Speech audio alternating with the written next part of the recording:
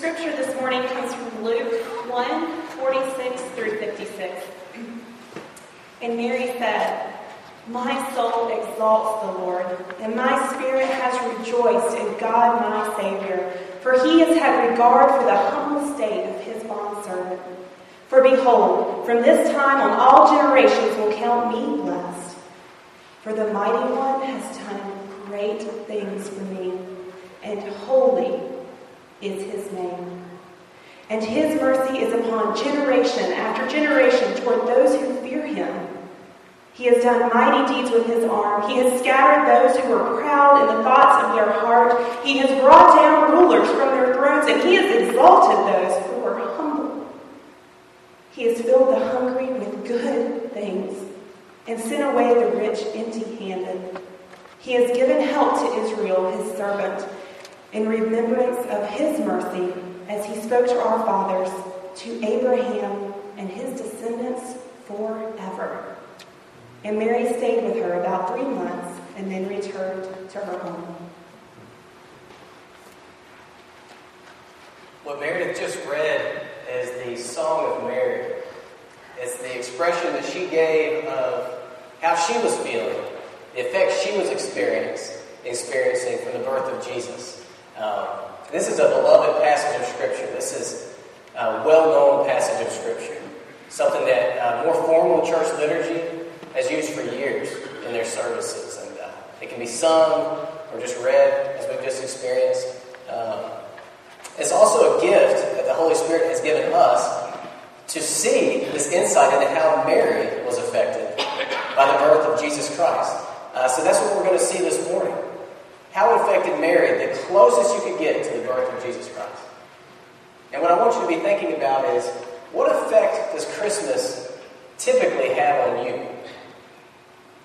What effect does Christmas typically have on you and your faith?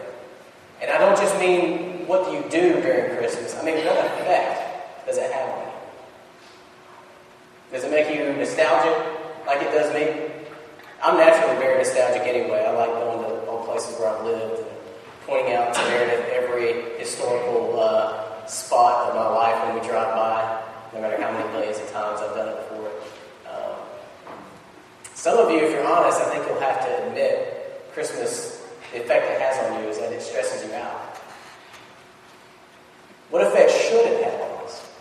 That's what we're going to be encountering this morning. And I want to pray, but before I pray, I have to draw attention to something really incredible about this morning. This morning, we welcome Phyllis Ford back with us. Amen.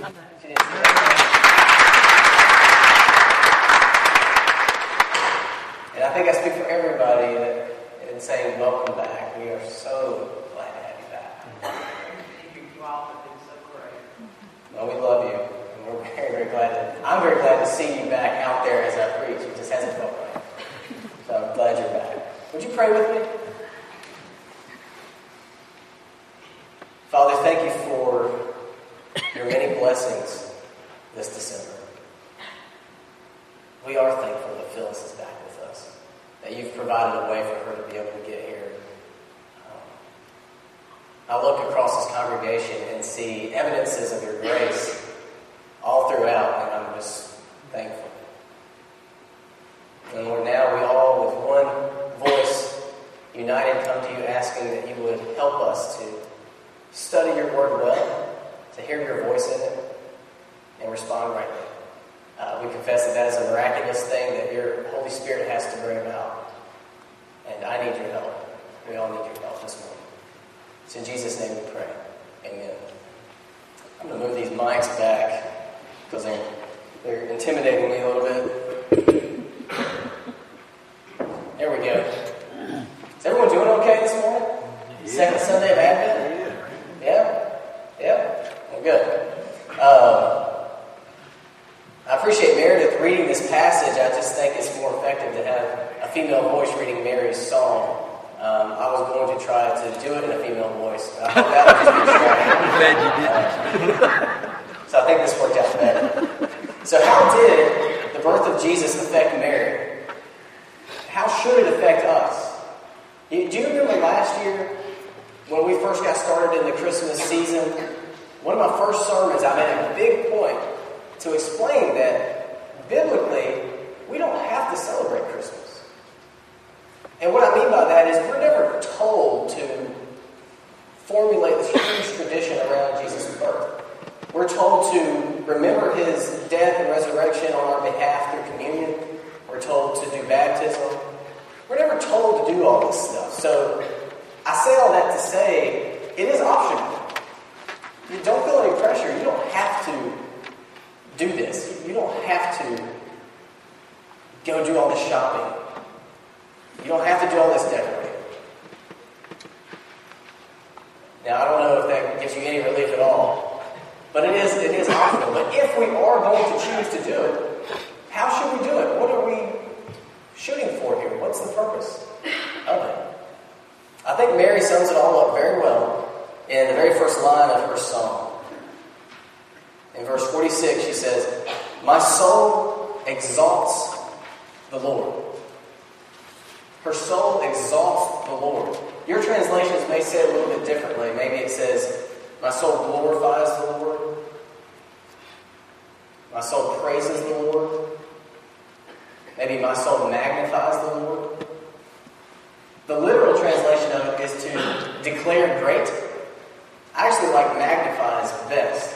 Mary's soul magnifies the Lord. Now there's two ways to magnify something. Will you bring up the first picture? Do you know what these two things are? What's that on the left? Science test. I know you guys can't see it. It's a microscope on the left, a telescope on the right. So what do you use a microscope for? You use a microscope to make tiny things appear huge. To make insignificant things appear significant. What do you use a telescope for? To make huge things appear huge. Now, it's two very different ideas. Microscope, make tiny things appear gigantic. Telescope, make gigantic things appear gigantic. You can use it to look at Jupiter. Jupiter's huge. But if you're just standing outside with your naked eye, if you can see it, it just seems like a dot. So you have to magnify it to see that it really is quite huge. So my question for you at this point is, what is it that you're magnifying this Christmas season? Because I suspect that most of us have our eyes locked on a microscope, and we are magnifying the tiny, the relatively insignificant, to the extent that we're ignoring the truly significant, the truly great, God. You know, you were designed to worship and live for something really big, namely God. And I think because we're designed for that is why we're always looking to make everything big. Now, I wonder how much you've thought about God this week. Or even this morning, Sunday morning, we're going to church. How much has God been on the forefront of your thoughts this morning? What's mainly been on your mind? What seems big in your life right now? For different people, it's different things. And people want to make their hobbies seem big. Put all their time into it. Feel that it's very, very important. When in reality, it's usually playing with the ball. But it feels big and important. Like you watch the NFL and stuff, it just seems like a big deal. I have no problem with football. But every once in a while, I think helpful to step back and say, it's a bunch of guys running into each other, falling down, trying to carry a ball across a grassy field. Not that big a deal, really. See, Christmas is a unique time of the year, and it's perfect for refocusing our eyes on what is truly significant and what just really isn't. And I suspect that many of you, through your microscopes, you're looking at your concerns, the challenges coming up, and they seem really daunting. Something like this. We'll bring up the next picture. If you woke up, or no, let's say you were sitting in church, here listening to me, and all of a sudden that size, burst through the wall right there. That would seem like a pretty big deal, wouldn't it? I would think so. I would probably stop speaking. Calmly, I would walk out to my car and drive away. leaving everything for yourselves. Do you know what that is? Does anybody have a guess? What's that? No? Fish. I mean, you're right. What? Fish. Close. It's a tadpole. That's a tadpole viewed by a microscope. That's a tadpole viewed by a microscope. It's beautiful, isn't it? Now, if a tadpole suddenly presented itself here in the sanctuary, would that seem like a big deal? If it was that big. If it was that big. I couldn't hear you, but no laughing here in church. That's the general rule. No, it wouldn't. Some leader probably just pick it up and eat it, and country guys probably do it. But if you get a microscope out and you just let that consume your vision, it seems like a big, scary deal. I know that's a silly example. You can go and take it off because people will probably just be looking at the tadpole for the rest of the sentence.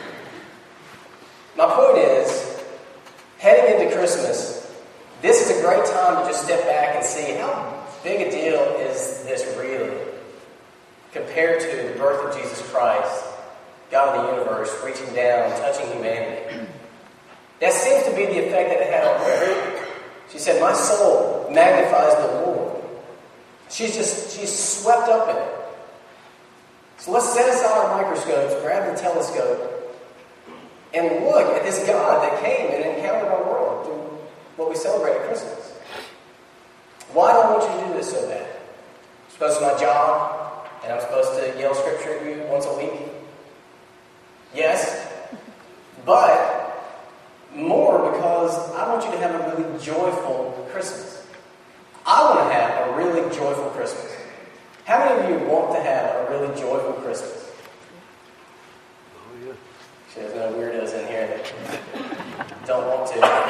We do. It's supposed to be a joyful time of year. All the songs talking about joy, joy to the world. It's the only one I can think of off the top of my head. I'm convinced there are others. This is a season of joy, but I wonder how many of you are limping into it, honestly, without very much joy in your hearts. Because I know you guys. And I know what's happened in your lives this year, and last year, and the year before. I know there's a lot of major hurdles to get over to feel joyful this Christmas. Very real things. But I think if we, like Mary, can let our souls magnify the Lord as opposed to certain other aspects of our lives, that we can find this joy that Mary has. If you look in the next verse, in verse 47, it says, my spirit has rejoiced in God, my Savior. Some of you have very real pain. Very, very real pain. And I would never want to minimize that. But I do need to say that we're celebrating Christmas wrongly if it is sucking us inward, into ourselves, into our pain, into depression. If that's the effect that Christmas is having on us, then we're doing it wrong. Because the birth of Jesus Christ should do the exact opposite. It should reach in and pull us out of ourselves. Yes, it's not going to be joyful if we're looking within. But if that miracle can happen to where God pulls us out of ourselves and toward Him, and worshiping Him and singing Him, and toward those around us, loving them, serving them, we might just be able to rejoice like Mary was. And that's my prayer for you. But why? What about Christmas magnifies God in such a way that it brings joy? Well, Mary goes on to explain how it's working for her in the rest of this passage. She gives seven reasons, basically. 7 lenses that are part of this telescope that she is looking through, magnifying God making her very, very joyful. And I'd like to look at those with you this morning. Starting in 48. The first reason. For he has had regard for the humble state of his bondslave. For behold, from this time on, all generations will count me blessed.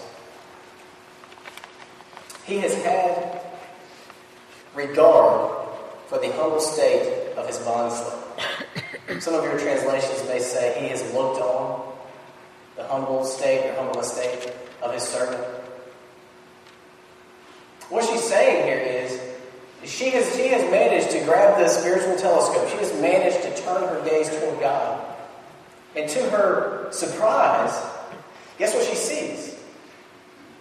He's looking back at her.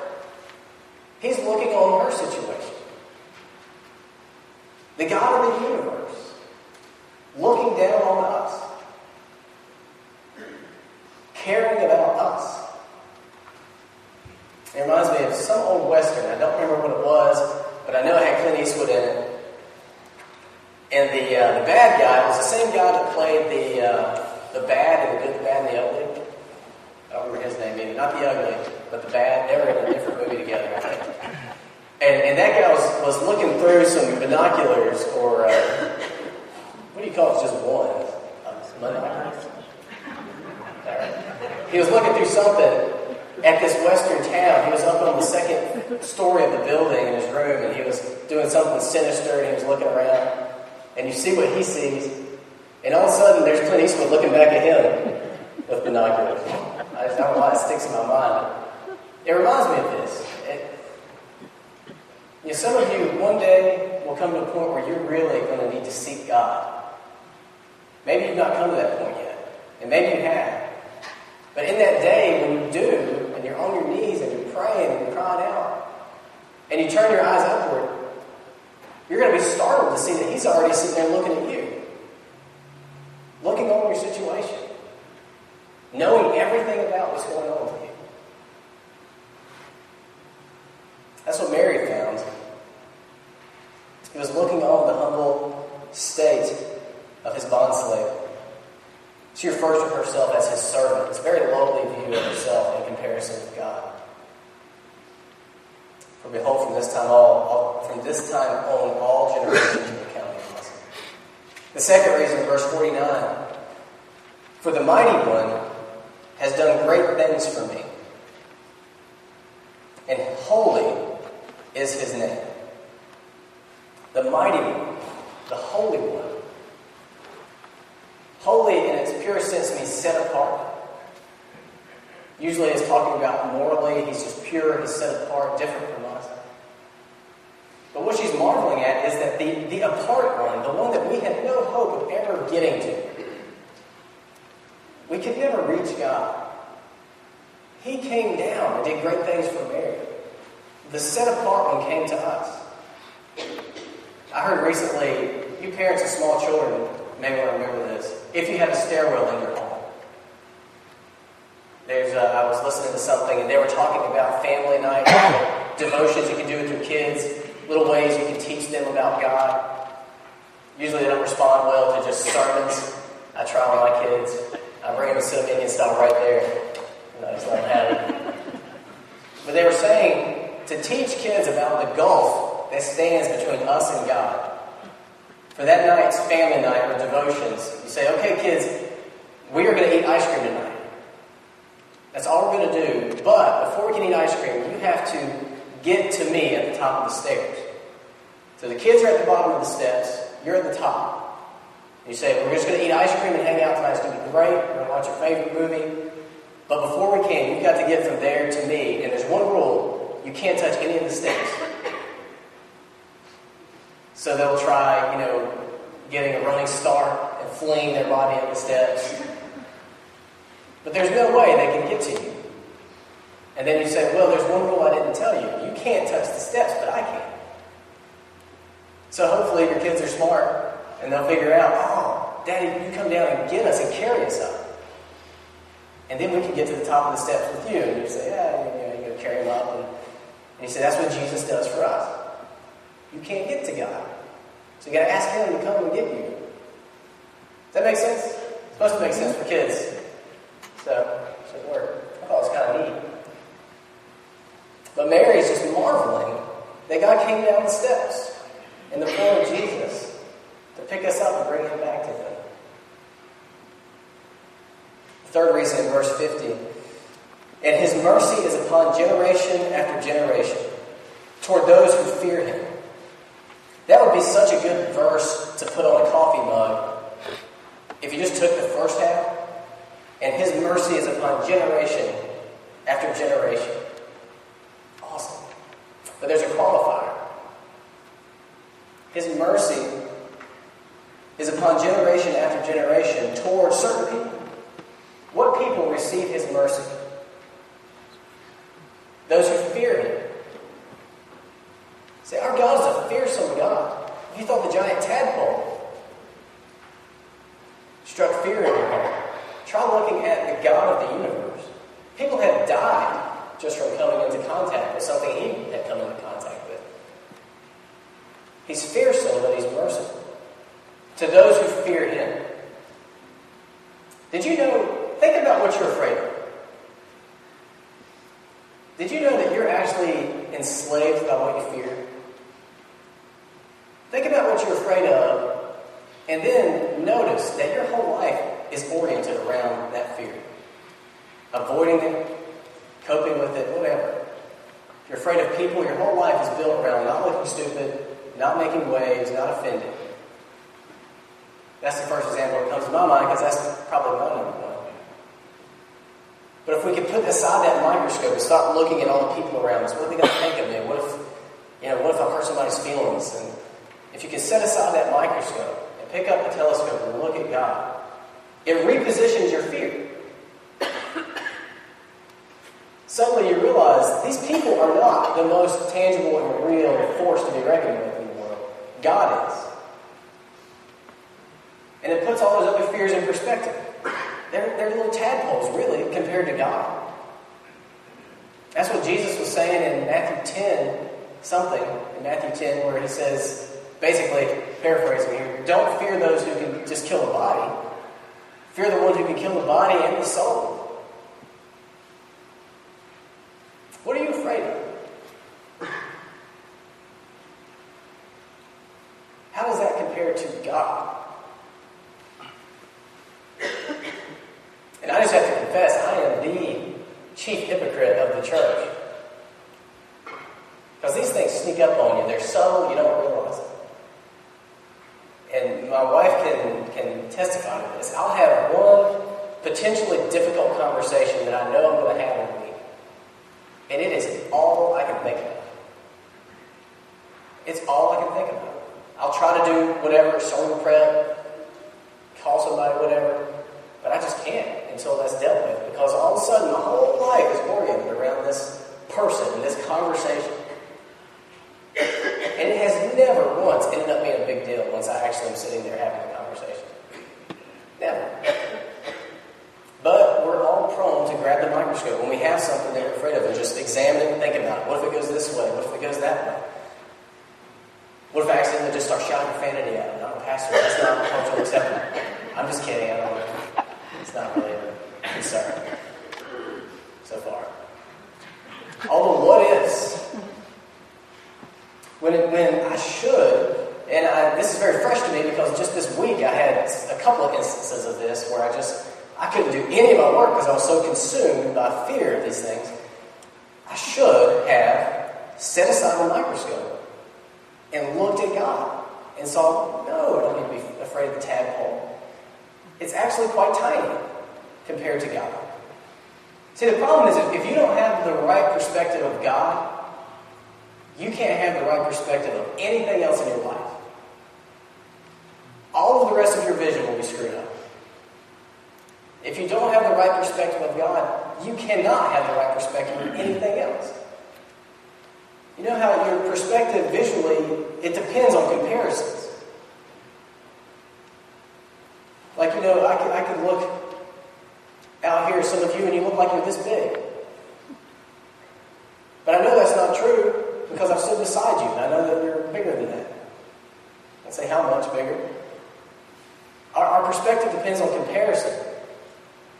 And too often we are thinking about God and His size and His contribution to the situation only after we've spent all our energy thinking about the little small factors of people and the dangers and whatever, until God just seems like this tiny little thing, like Jupiter off in the distance, has no bearing on the situation anymore. Christmas is a great time of year to adjust our perspective. Okay.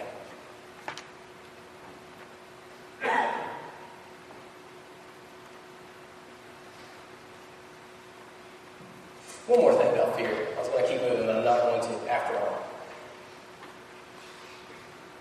Notice that, again, that it's those who fear God that receive mercy. That means two things. Some people don't receive mercy. And it's those people who don't fear God. Some people don't receive mercy, and it's those who don't fear God.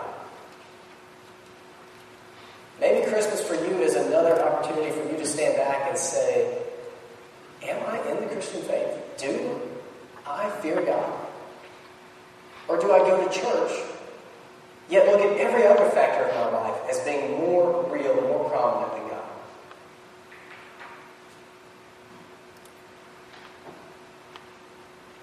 Because there are people who live their whole lives with their face fastened to their microscope, and they'll never look up and see God at all.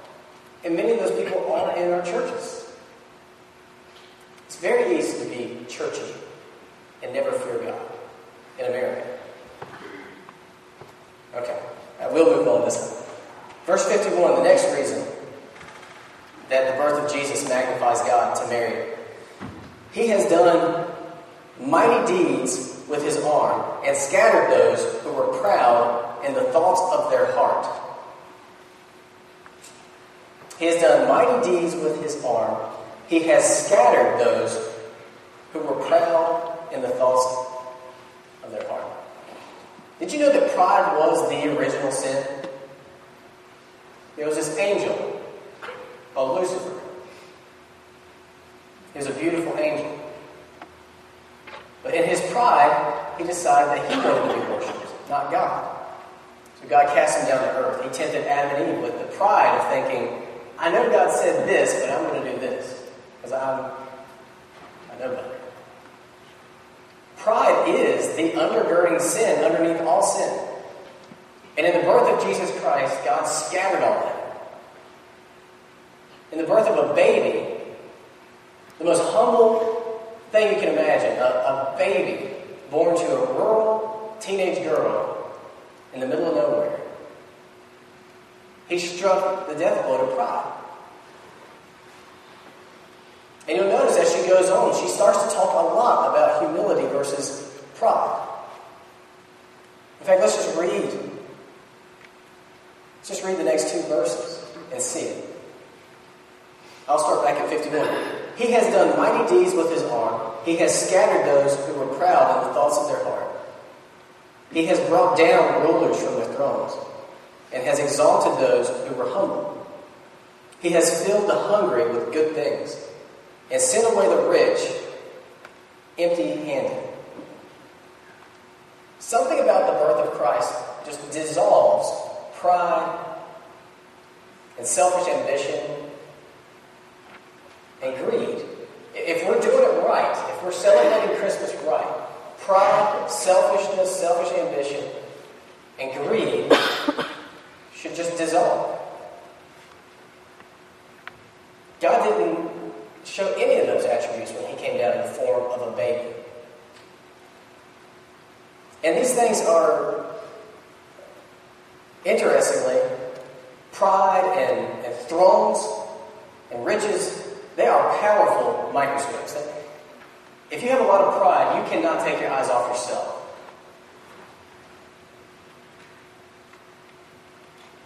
If what you care about is authority and power and being the one on the throne, the one on top, that's all you can think about.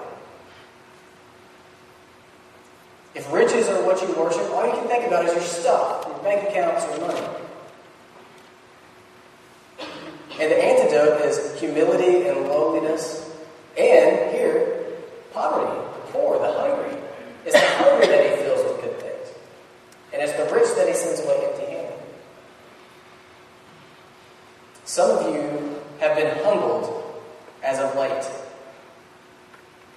Financially, maybe.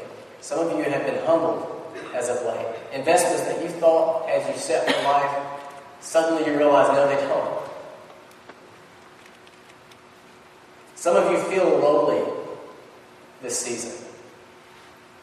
But you know what? That puts you in such a better position to celebrate rightly, to magnify God and not your kingdom, and to experience joy, the joy we're supposed to be experiencing. The last one I'll mention, in verse 54, he has given help to Israel, his servant, in remembrance of his mercy, as he spoke to our fathers, to Abraham and his descendants forever. What's she talking about? She's talking about the fact that Israel has been waiting and waiting and waiting and waiting and waiting for a Messiah for centuries and centuries and generations and generations. How long would you wait before you said, I don't know if this thing is for real. I'm going to go be Buddhist or something.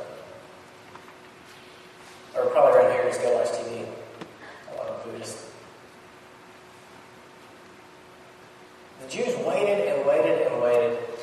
And in the birth of Jesus Christ was a resounding note that God is trustworthy. He really is trustworthy. The promises that Tom and Julia handed out in the Sunday school party, you can trust those. You really can. But your eyes have to be locked on God and who He is. God loves you. He came down here to get you. He is fearsome, the most fearsome force in the universe to be reckoned with. Yet He is merciful to those who acknowledge that and fear Him. He is mighty, He is strong. He fights for the underdog, the humble, the lowly, the poor. He is their champion. And He is trustworthy. Now, I really want each of you and each of you families to have a joyful Christmas. I really do. And I want to as well. This is the path to that joy. Magnify the Lord.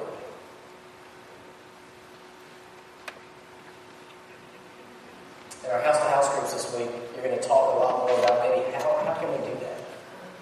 I encourage you to go. But for now, I'm closing out this sermon. I love you too. I want you to have a joyful Christmas. You won't have a joyful Christmas if you're trying to derive joy from your circumstances or your family or your bank account. But you can have a joyful Christmas if you derive it from God.